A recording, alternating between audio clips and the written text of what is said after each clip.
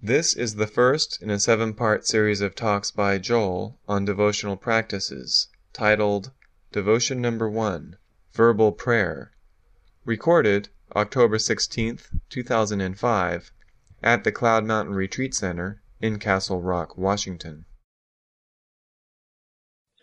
The Hindu tradition distinguishes two main paths or approaches to enlightenment, or gnosis. And the first one is jnana, which is often translated as knowledge, the path of knowledge, or truth. And the second one is bhakti, which is the path of love and devotion. And although other traditions don't use these two terms, bhakti and jnani, they all have, at least implicit in their various kinds of practices, these two poles, we might actually call them. So this is not just specific to the Indian or Hindu tradition, although they have this language, a very precise way of talking about it. And the difference really stems from the motivation of the seekers. So a jnani is motivated by intense curiosity. And we can even go far as to say a longing for truth, a thirst for truth. Who am I? Where did I come from? Where am I going? What is all this? It's a great mystery. And if we stop for a moment and ponder that, we realize we really don't know. What is this all about? And if that question lodges in your soul, so to speak, and starts burning there, then you are a true jnani. You're driven to find that answer. The bhakti is motivated by a longing and love for God. So it seems to be quite different. But actually, love and truth are two aspects of the same ultimate reality.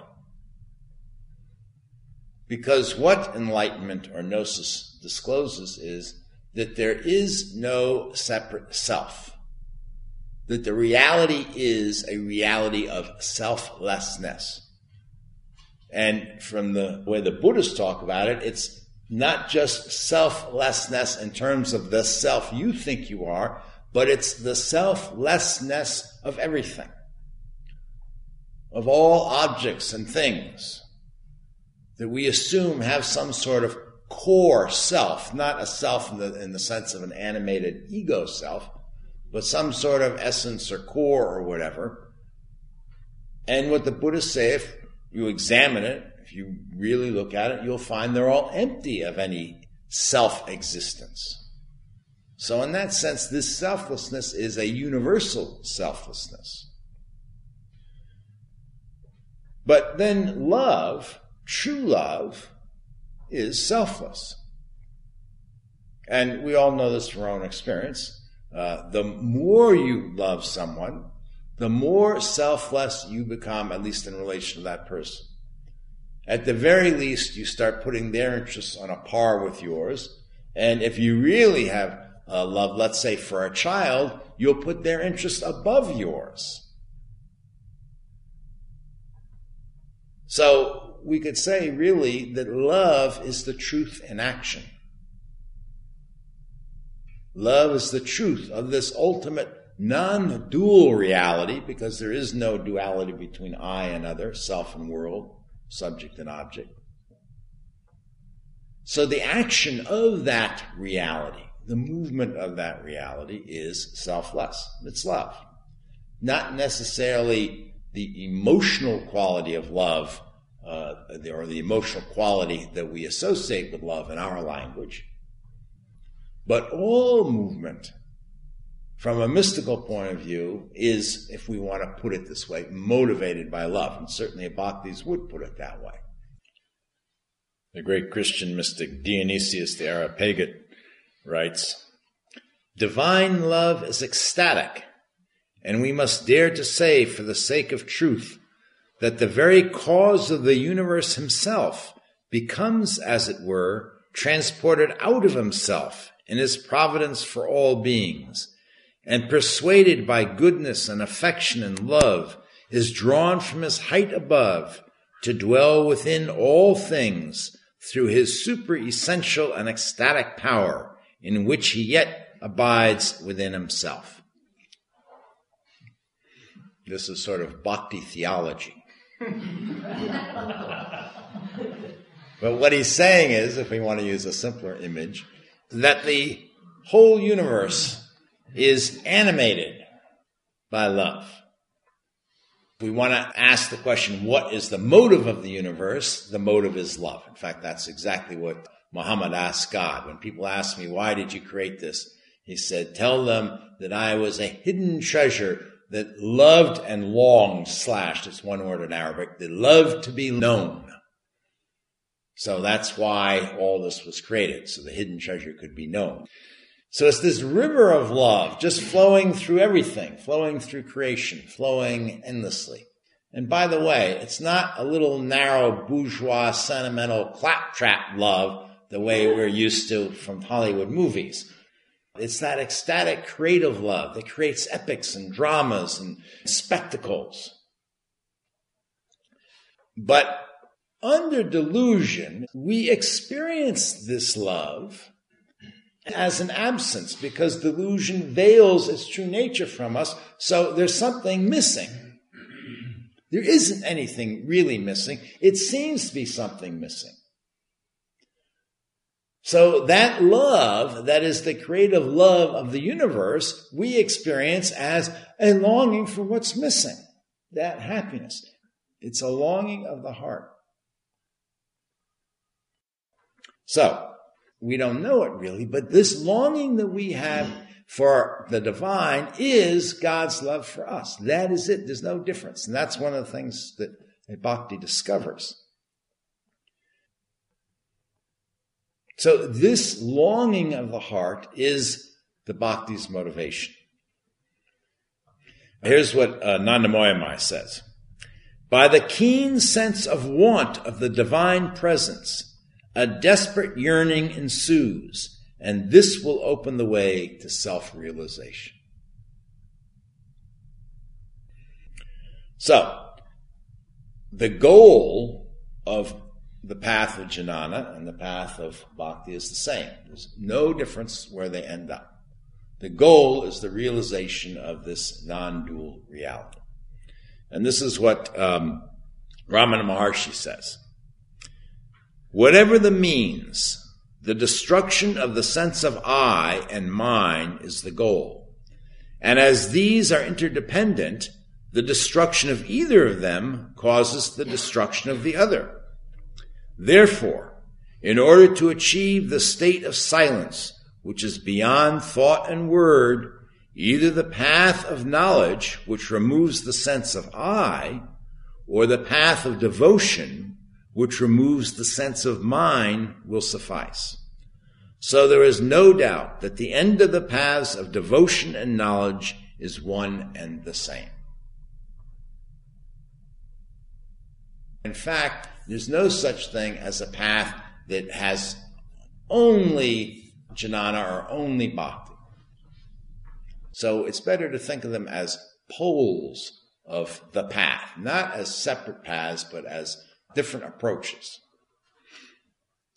So, as Ramana indicated, the jnani proceeds through an inquiry into the nature of this self, this I. And through this inquiry and analysis and investigation comes to a direct realization it doesn't exist. That's what Ramana meant when he said it removes the sense of I. It's removed because you go look for it and you can't find it and you realize it's an illusion. It isn't there. So that's what removes it. The bhakti proceeds through a process of giving up, of surrender. Surrendering everything to God. Everything to God until there's nothing left of mine. And that includes the I that is the owner of all these things as well. You give up everything else, and then finally there's nothing left but yourself, so you give that up too. And that's why Ramana said that the path of bhakti removes the sense of mine. So when that's removed, when that sense of I is removed, then the whole house of cards collapses. Because this duality depends on both sides, I, another, self, and world, subject, and object. There's a distinction between them, but if you have no sense of self, then there's nothing on that side of the distinction to hold it up, and it collapses. Narada, who is the author of perhaps the most famous bhakti work in the Hindu tradition, the Bhakti Sutras, defines this kind of devotion as whole-souled devotion. Whole as in complete soul devotion. And he says, whole-souled devotion means giving up every other refuge and taking refuge in God alone.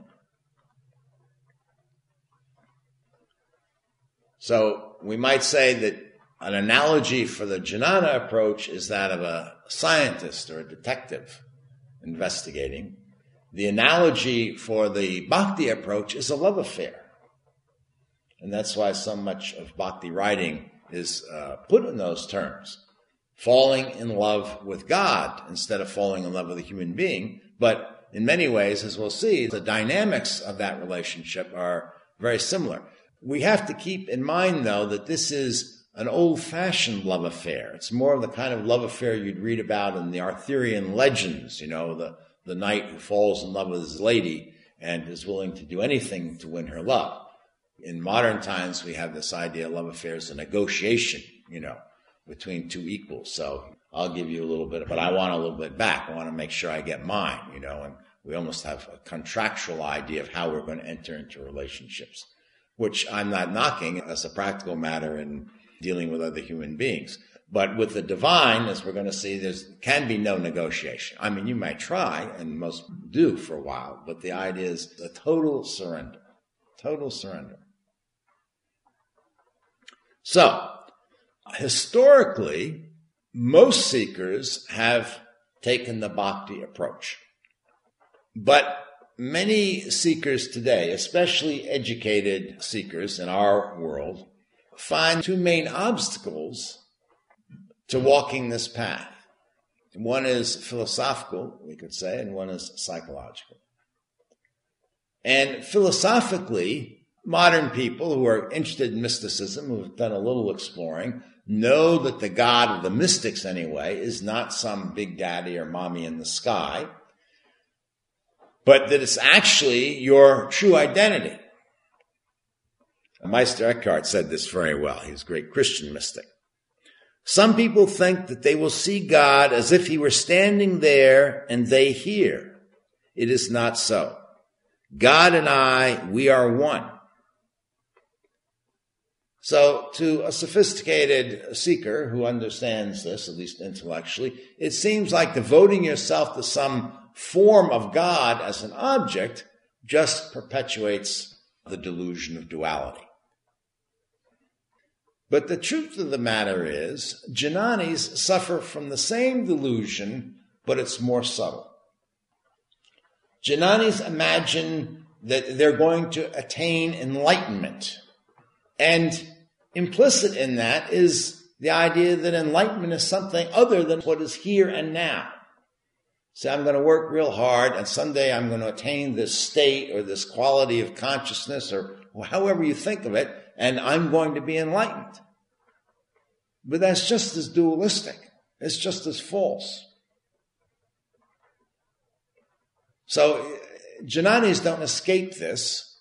It's just more subtle. So they think they've escaped it. But the truth of the matter is, as long as we're in delusion, we live in duality. That's the nature of delusion. If you didn't live in delusion, you wouldn't experience duality. And you can't think your way out of it. So it's an artificial philosophical problem. Let's put it that way. Psychologically, especially people who are well educated, clever people are usually full of a lot of pride. Pride in their own abilities. And so they tend to think that they can walk a spiritual path by their own efforts alone. They don't need anybody else. They don't need teachers. They don't need a tradition. They don't need any of that stuff. And this pride is based on a fear. And the fear is that somehow they're going to get taken advantage of, get ripped off, be made to look foolish. Maybe even they're going to be killed if they, succumb to some teacher and joined a Jim Jones cult and ended up committing suicide or something. And the sad thing about this is that that's exactly what the spiritual path is about. It's about stripping you of absolutely everything, including yourself, including your life, actually. Not in the sense of committing suicide, bodily suicide. And that applies whether you're a Jnani or a Bhakti. Here's something Chogyam Trungpa said, and he was a Tibetan Buddhist and represents a strong Jnana tradition. He says, the problem is that we tend to seek an easy and painless answer. But this kind of solution does not apply to the spiritual path. Once we commit ourselves to the spiritual path, it is very painful and we are in for it. We have committed ourselves to the pain of exposing ourselves, of taking off our clothes, our skin, nerves, heart, brains, until we are exposed to the universe. Nothing will be left. It will be terrible, excruciating, but that is the way it is. I hesitate to read you this kind of passage, but now I've got you as a captive audience up here. And most of you can't just leave, so it's too late. The train has left the station and you're on board. So even a Jnani has to surrender everything. That is the last principle: attention, commitment, detachment, and surrender. And the final principle of surrender is everything. Which brings us back to the reason that historically, at least, the bhakti path is the one that has been taken by the majority of seekers throughout history. And this is well summed up by something that Krishna tells Arjuna in the Bhagavad Gita. He says, "Greater is the toil of those whose minds are set on the formless, for the path of the formless is hard for mortals to attain." So he's talking about the formless truth, we could say.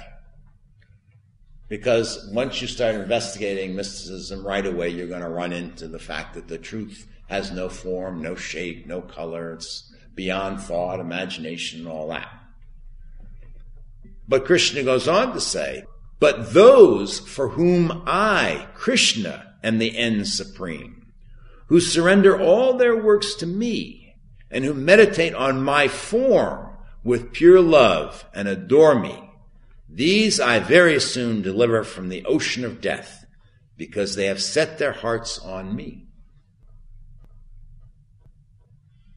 So he's really saying it's much easier to be a bhakti. It's much easier to have a form of the divine to focus on. When it comes down to applying the four principles, it's easier for a bhakti, generally. And we can see this just in comparing it, again, to a human relationship of falling in love. In a human relationship, when you're first in love, I'm talking about the first days and weeks, when we're in the full flush of it. When it comes to paying attention, you have no trouble paying attention to your lover. In fact, if you're separated during the day, you can't think about anything else. Your mind just flies back to your beloved. The jnani has to struggle to keep mindful, to keep the attention free, But for a lover, Sometimes the struggle is the other way around, to pull your attention away from your beloved so you can do your work, 3 days into a relationship, your mind is elsewhere. You find it hard to concentrate on your work. Making a commitment. When you're in love, you don't have any trouble keeping dates with your beloved. Boy, if you got a date at 7 o'clock to, meet them at a restaurant, and you're there early. So keeping a date with God in terms of your practice, you have no trouble showing up for your practice. You're eager to show up for your practice. The poor Janani has to, get up in the morning and exercise self-discipline and sit down on that couch on that pillow and, sometimes ends up on the couch. I can't do it today. Detachment. When you are in love with someone in the first days, you don't want anybody else. You don't have any problem with a mind lusting after others. That comes later. When we fall in love with someone else, a human being, we find it easy to surrender to them, to surrender our interests for their sake and so forth. When you're in love with somebody, whatever they want. They want to go to opera? Oh, I love opera. You might hate opera, but I love opera. Let's go to opera. Whatever they want, you're willing to do. But what does it mean to surrender to some formless, abstract truth? For most people, it doesn't really mean much. So, in detail, in terms of walking the path, to fall in love with God makes all of it easier, whatever your practices. And that's why most people have become bhaktis.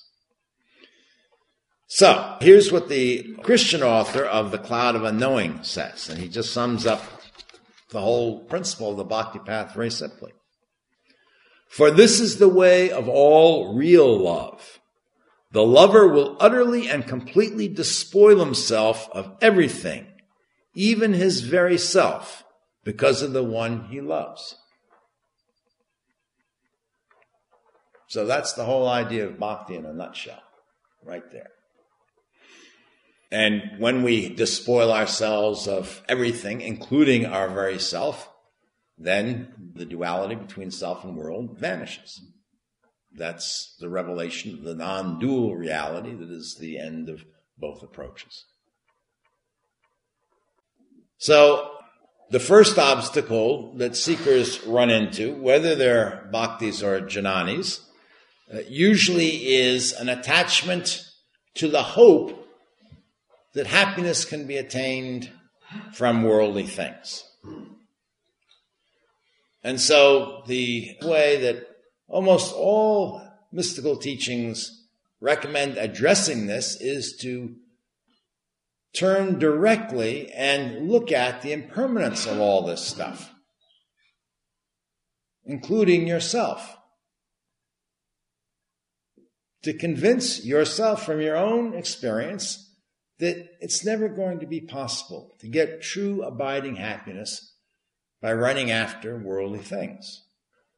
This isn't any critique of worldly things, that they're bad or evil or something like that. It's just a fact. It's just a fact that it's all impermanent, and therefore grasping at it isn't going to work. It's futile. And that's what contemplating impermanence teaches us. The futility of finding abiding happiness in this constant pursuit of worldly things. So that's what leads us to renounce this notion, this conviction, the conviction we have, not an intellectual conviction, that somehow we're going to be able to get happiness through getting the right job, the right mate, the right car, the right career, whatever it is. Someday my prince will come, my princess will come, and we'll ride off into the sunset. It ain't going to happen. That's just the fact. So, that's what convinces us to look elsewhere, when we really recognize that futility. Now, if you're a bhakti, the elsewhere you're looking is to some form of the divine. Here's how Narada describes it.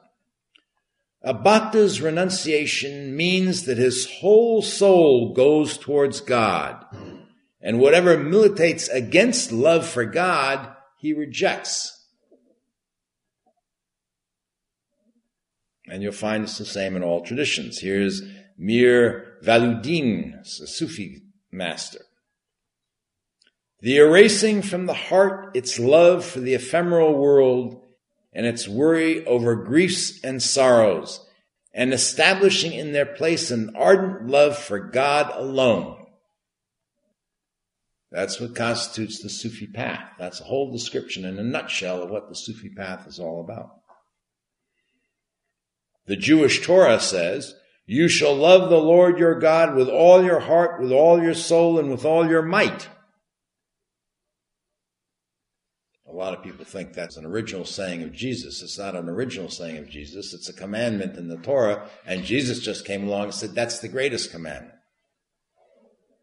That's basically it. There's another commandment that goes along with it. The second commandment is you'll love your neighbor as yourself. And for a bhakti, that's it. That's the whole path right there. You don't need anything else. Everything else in the Bible is a footnote to that. Nothing else you need if you're a bhakti.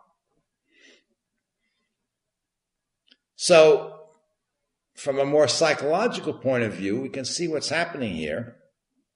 The practice of devotion takes this natural longing we have for happiness, we're all born with,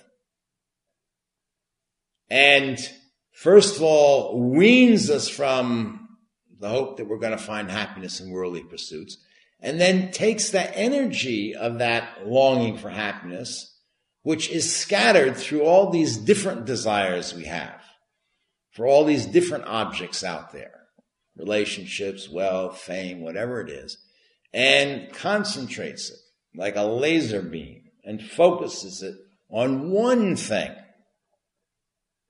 and that is God. But the problem is there's a catch. If you want to be a bhakti, there's a big catch. And that is a jnani can begin a spiritual path just out of simple curiosity. Who am I? That one question could start you off on a jnana path. You don't have to believe in nothing. You don't have to have any prior experience. You don't have to have nothing. But you can't really start a bhakti path until you've had an initiation. And by initiation, I don't mean you went through some ritual where some guru blessed you and put a necklace around your neck or something like that. I mean, that might be your initiation, but that's just the outward form. That's not really going to do it. What I mean is an inner experience of the divine in some form. Because you can't love something with all your heart, with all your soul, and with all your might you've never experienced. You just can't do it. So if you haven't been initiated, you don't really even know what bhaktis are talking about.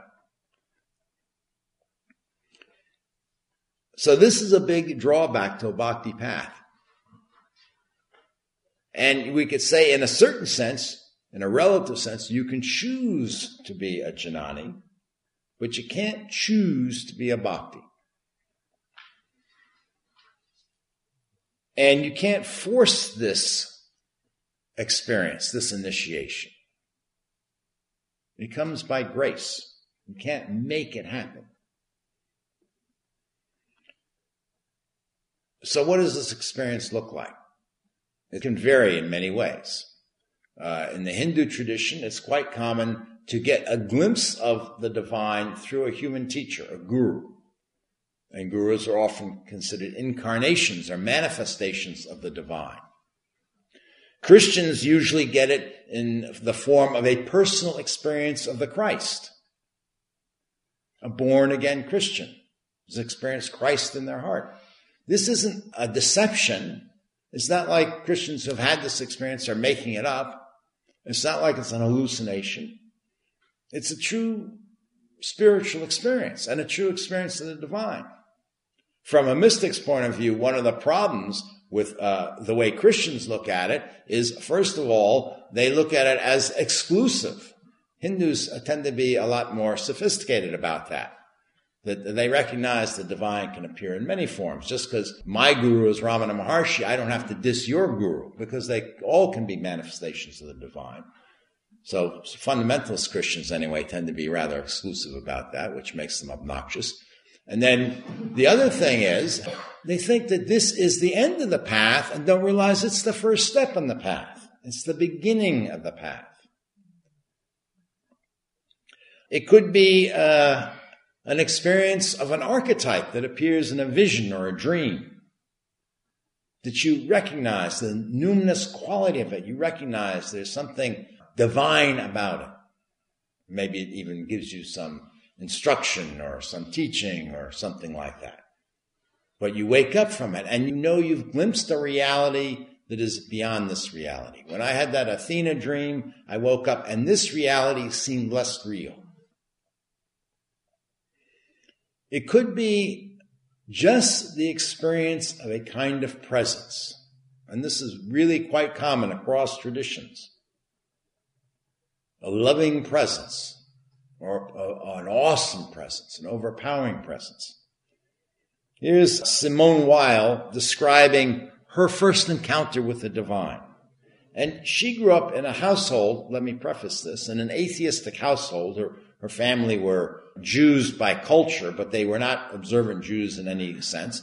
And as a young woman, she had been involved in radical politics. She was a leftist, and she'd gone to Spain to fight on the side of the Republicans against the fascists and so forth. So she was very active, very politically involved in all that. She had no interest whatsoever in religious kinds of stuff.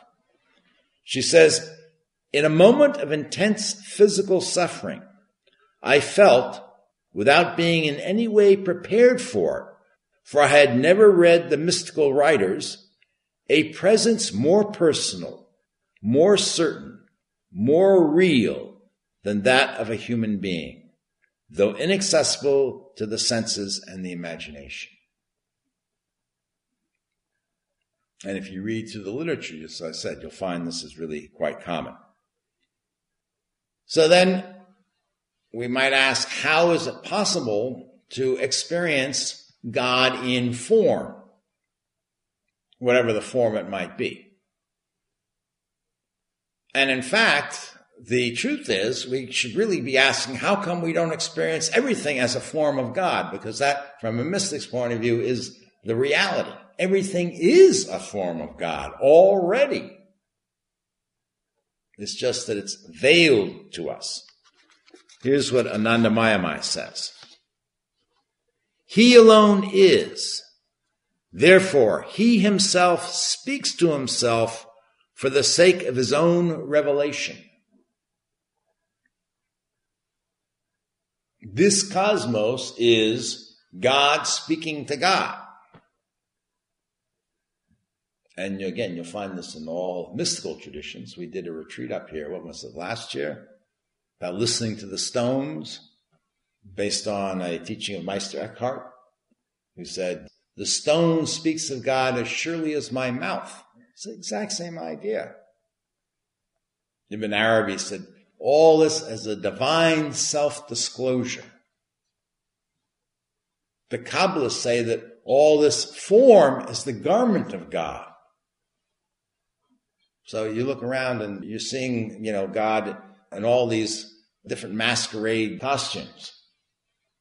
Not just as people, but as trees and rocks and stars and stones and the whole thing. The Quran says, there is nothing that does not glorify him in praise, but you do not understand their glorification.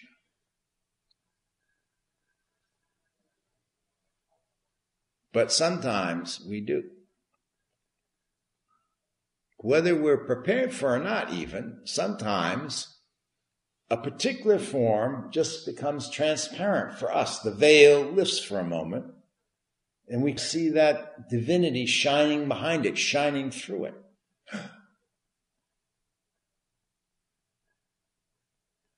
So anything could reveal the divine. Anything could. And if you look at the history of religions, in fact, everything has. I mean, that's why there are sacred places and there are sacred trees and there are sacred rocks and, different cultures and traditions have all these different places where they've seen that divinity peeking through.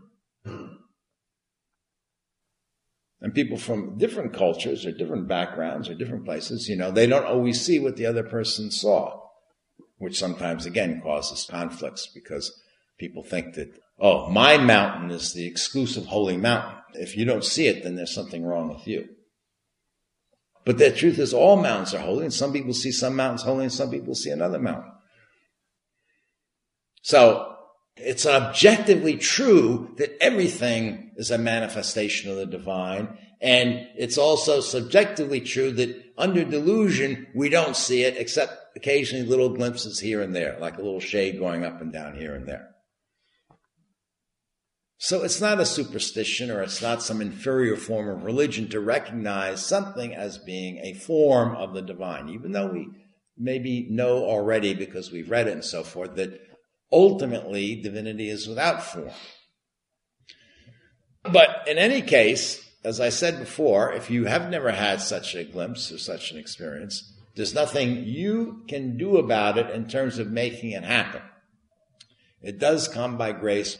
And having said that, I should say that overstates the case, though. It's not quite that clear cut. And again, we can get a good idea of this by going back to the analogy of falling in love with a human being. I think most of you have had the experience that you cannot decide to fall in love. And how many of you gone out with somebody, and when you've been single, and all your friends and relatives said, oh, what a wonderful person for you. Oh, this person's so considerate, and they're mature, and they really care about you, and all these creeps who've been going out with this person is just wonderful. Why don't you marry this guy? Why don't you marry this woman? Why don't you settle down? And you know it's true. Yes, they're a wonderful person, but it ain't there. Has any of you had that experience? You can't help it. You can also have the opposite experience with, humans. You can fall in love with the creeps too. But, and then you can't help that either, can you? So in that sense, you can't make yourself fall in love. But if you want to fall in love with somebody, then you can take some steps to increase the probability that it will happen. If you just sit around your house moping, chances are it's not going to happen. It's possible, the electric meter reader may come by and you may strike up a conversation and that's the one. But I'm sure that has happened. It's a non-zero probability that it could happen. But if you do want to fall in love with somebody, get out of the house. Go places where you're likely to meet compatible people, whatever you're interested in. You're interested in art, to hang out at art galleries. You go places where you might meet somebody suitable. So where then can you find God? Well, here's what God tells Muhammad. Neither my earth nor my heaven can encompass me, yet the heart of my adorer contains me. All the earth and all the heavens and all the stars, and nowadays we'd say all the galaxies, all out to the redshift radiation out there at the edges of everything, which isn't an edge. All that doesn't contain God, but the heart of the devotee contains God. Here's what the Christian mystic Saint Ephrem of Syria has to say. Here within you are the riches of heaven, if you desire them. Enter within yourself and remain in your heart, for there is God. Here's Lali Shwari. She was a great Hindu mystic. Meditate on him. He lives in your heart. Don't look for him here and there wondering, where is God? Even when we get a glimpse of the divine in some outer form, like we meet a guru, Ramana Maharshi, and we feel we're in the presence of the divine, it's the God in the heart that is responding. That's why it feels so strange to the ego. It's not an ego thing. That's why we feel it as a response that isn't something we decide in our minds. And truly, it's a response of God to God, as Nanda Moyamai said. It's God speaking to God, and you're just the witness. So it always comes back here to the heart. If you want to get a glimpse, if you want to have an initiation, if you want some experience, the place to look is in the heart. But then there's a big problem here, because we have to ask, what heart are these mystics talking about? And if you read through any mystical literature, but particularly the Bhakti literature, it can be really confusing, because the meaning of heart keeps shifting with the context, how it's used. So you have to depend on the context, but you have to recognize that the same mystic can be talking about the heart and the meaning can shift. Ramana Maharshi is a good example of that. At one point, he's talking about focusing on the heart, and he starts pointing to his chest and describing what seems to be a physical thing, and then he flips over and he says, but the heart isn't there. The heart contains everything. How can the heart be in any physical location? Stuff like that. And you wonder what he's talking about. You just have to watch for this. The meaning shifts. And for our purposes, we could identify at least 4 different meanings to look for when we're reading through these texts. So let's just go through them quickly. And let me point out again, I think I said this already, this is the language of bhaktis. It's a poetic language. Don't create a metaphysic out of this. There's no metaphysic here. It's just a way of talking that can describe and guide us to certain experiences. And that's the only use it has. So the first one is the physical heart. That's the most obvious one.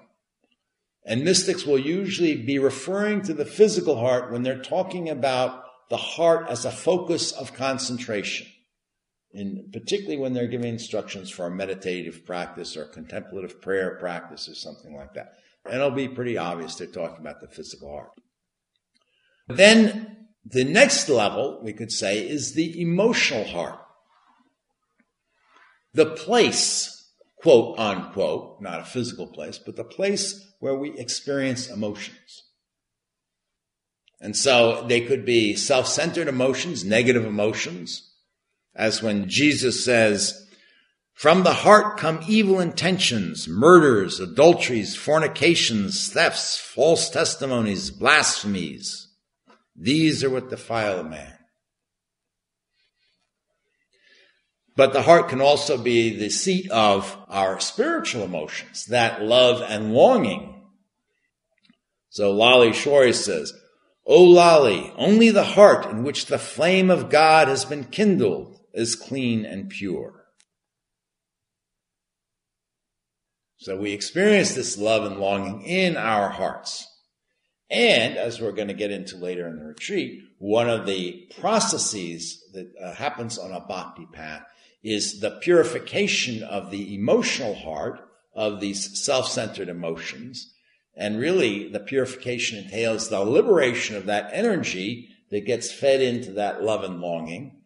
And the more that happens, and the less content is left in the emotional heart, the more the emotional heart becomes or opens up into what we could call the spiritual heart, which is the next level. And the spiritual heart is a space of consciousness, of clarity. That's where we can experience the form of the divine. We get rid of all the clutter, so to speak, and we get down there. And that's where we can really experience this. Here's the Christian mystic Tauler. He writes of God, He is far above every outward thing and every thought, and is found only where thou hidest thyself in the secret place of thy heart, in the quiet solitude where no word is spoken, where is neither creature nor image nor fancy. So again, see, it's a different use of heart. This is a deeper heart, we might say. And finally, when this spiritual heart is completely purified of all objects, all images, all forms whatsoever, that opens up into the radiant heart, which is just another name for consciousness itself, that ultimate non-dual reality, that mystery, the God that is without form, the formless, as Krishna called it. Ramana Maharshi says, call it by any name, God, self, the heart, or the seat of consciousness. It is all the same. The point to be grasped is this: that heart means the core of one's being, the center, without which there is nothing whatever. So this is a kind of a hierarchy of meanings for heart here. And to sum it all up, we could say that the bhakti path is a journey through these hearts, going deeper and deeper into these hearts. So we begin with the physical heart, and the physical heart opens up into the emotional heart, and the emotional heart opens up into the spiritual heart, and the spiritual heart opens up into the radiant heart, and the end of the bhakti path is discovering the radiant heart which contains all others. So then, one of the big obstacles that would-be bhaktis face is called, particularly in the Abrahamic traditions, the hardened heart. Here's what the Quran says. Alas for those whose hearts have been hardened against the remembrance of God. So what does this mean, and how does it happen? We said before, everybody is born with a native intuitive longing for happiness. But when we direct this longing for happiness to things, worldly things, objects, people, stuff like that, we are bound to suffer. And as we grow up, we learn a subtle lesson. Some of us, depending on your conditioning, and some of us learn it to a greater or lesser degree. If you give this longing free rein, you're going to be disappointed. If you want things too much, then when you can't have them or when you lose them, the greater your suffering is going to be. So during the course of growing up, a lot of people conclude that, well, this longing for happiness, for true happiness, deep, real happiness, real contentment, is just naive. It's childish. And so a lot of people, as they get older, more and more give up that dream of ever finding real happiness, and they settle for less. So they say, well, I won't be ultimately happy, but if I can be comfortable, if I can just avoid suffering, a lot of people's life becomes not so much seeking happiness, but just avoiding any more suffering. And this becomes an outward strategy in life. People box themselves in. They stop taking any chances. They don't want to go anyplace. They don't want to try anything new. And that's the outer way to try to keep out the suffering. But inwardly, we also start closing down the heart. We start suppressing that feeling of longing. Here it comes again. No, the last time I did this, oh my God, the suffering I had when my marriage broke up. And we remember we wanted that person so badly in the beginning. And we start to shut down, suppress that longing. And the physical outward sign is literally constricting the chest around the heart, which is why it's called the hardened heart. What we fail to realize when we do this is that very longing is a call from our true self to wake up, come home. And we're more and more shutting off that call until we lose it altogether. So if you want to be a bhakti, we have to start listening again. We have to start opening our hearts again. That's what's going to lead us back to the source. You cannot be a bhakti with a hardened heart. And I keep emphasizing bhaktis here. It's the same thing is true of jnanis, although it doesn't usually show up in a jnana path until much later. And then you begin to realize how much of your suffering is because you're so self-centered. And then you begin to open up, and it's usually to other people, not to some form of the divine. But a bhakti, if you want to be a bhakti, that's something you have to deal with right off the bat. Otherwise, you're not going to get to first base. So, how do we do this? The first thing is to pay attention to the physical heart, because that's where we can discover this constriction. As I said earlier, the physical heart is often a barometer for a great range of our feelings, but particularly the ones related to love and longing and stuff like that. We know this from expressions in our language. When something good happens, our hearts leap for joy. When we get angry, sometimes our hearts are turned to stone. Compassion softens our hearts. Tragedy breaks our hearts. So it's just reflected right in our language, this connection between the physical heart and the emotional heart, as we call it in bhakti terms. So when we suppress, there is this kind of constriction right there, and we can feel it if we pay attention.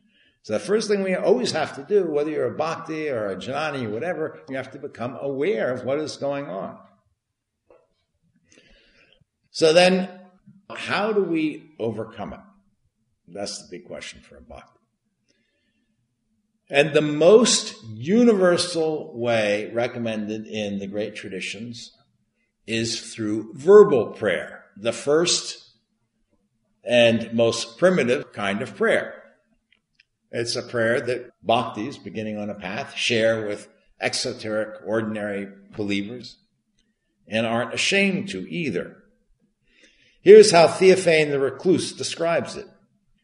To raise up the mind towards the Lord and to say with contrition, Lord, have mercy. Lord, grant thy blessing. Lord, help. This is to cry out in prayer to God. And I might add, it's probably the most ancient practice known to humanity. If you know anything about vision quests, particularly Native American vision quests, the whole essence of the vision quest is to go off and cry for a vision. Go off to the forest, go off to the mountaintop, the lake, leave everything behind and focus completely on the divine, some form of the divine. There's an unbroken thread coming down to Theophane, I think lived in the 19th century.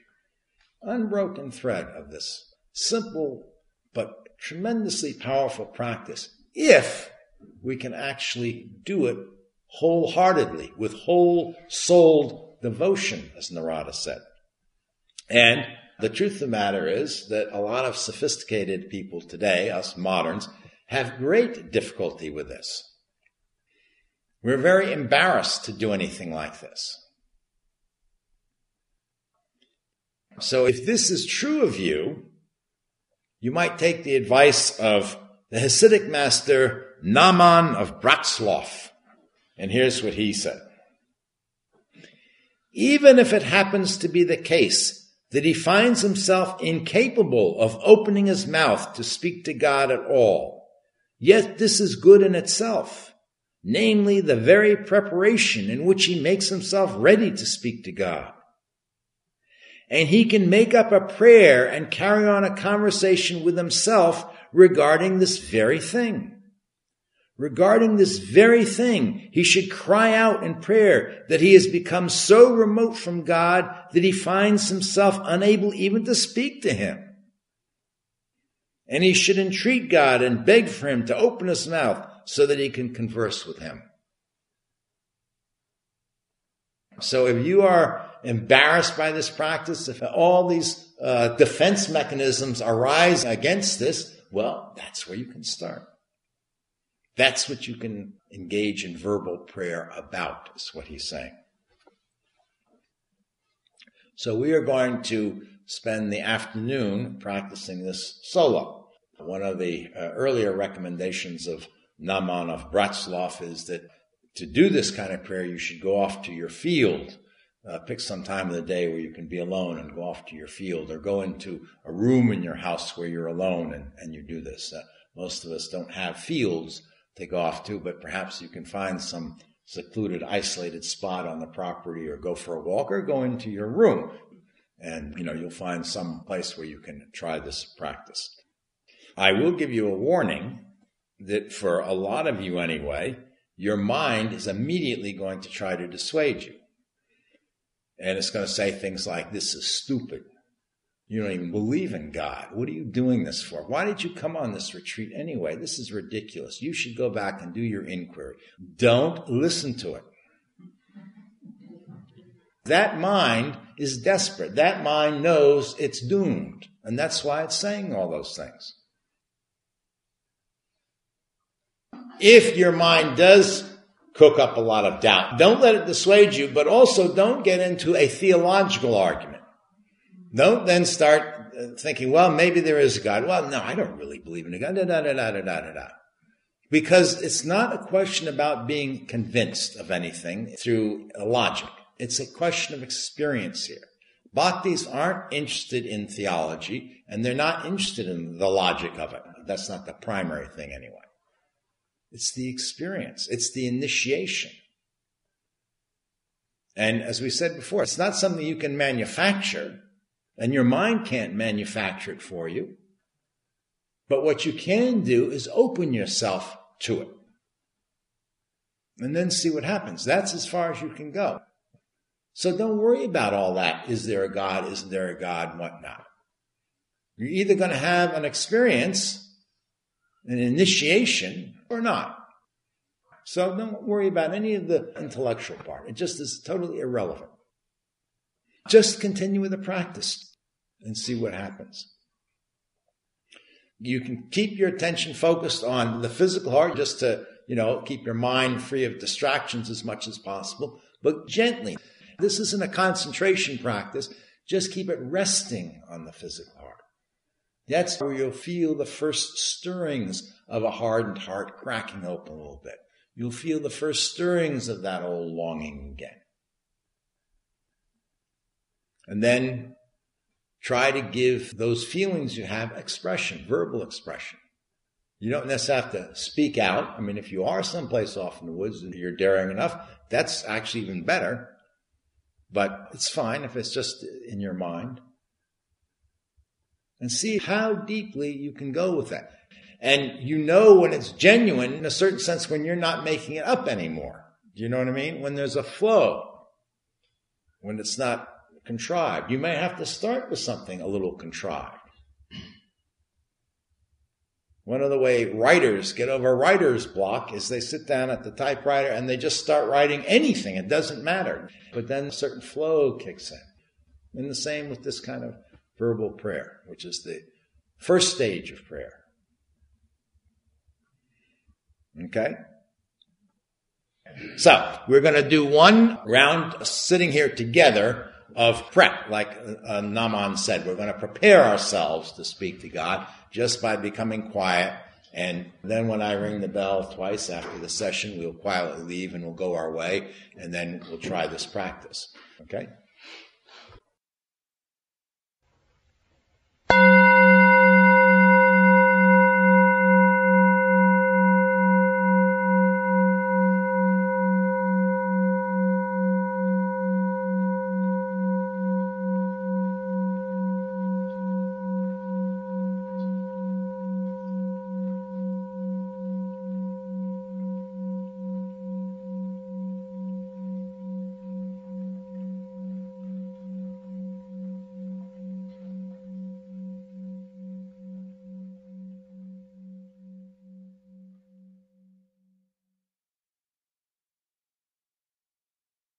You've now reached the end of this talk. Continue practicing at least once a day until you're thoroughly familiar with these instructions. Then continue with the next talk for more teachings and practices.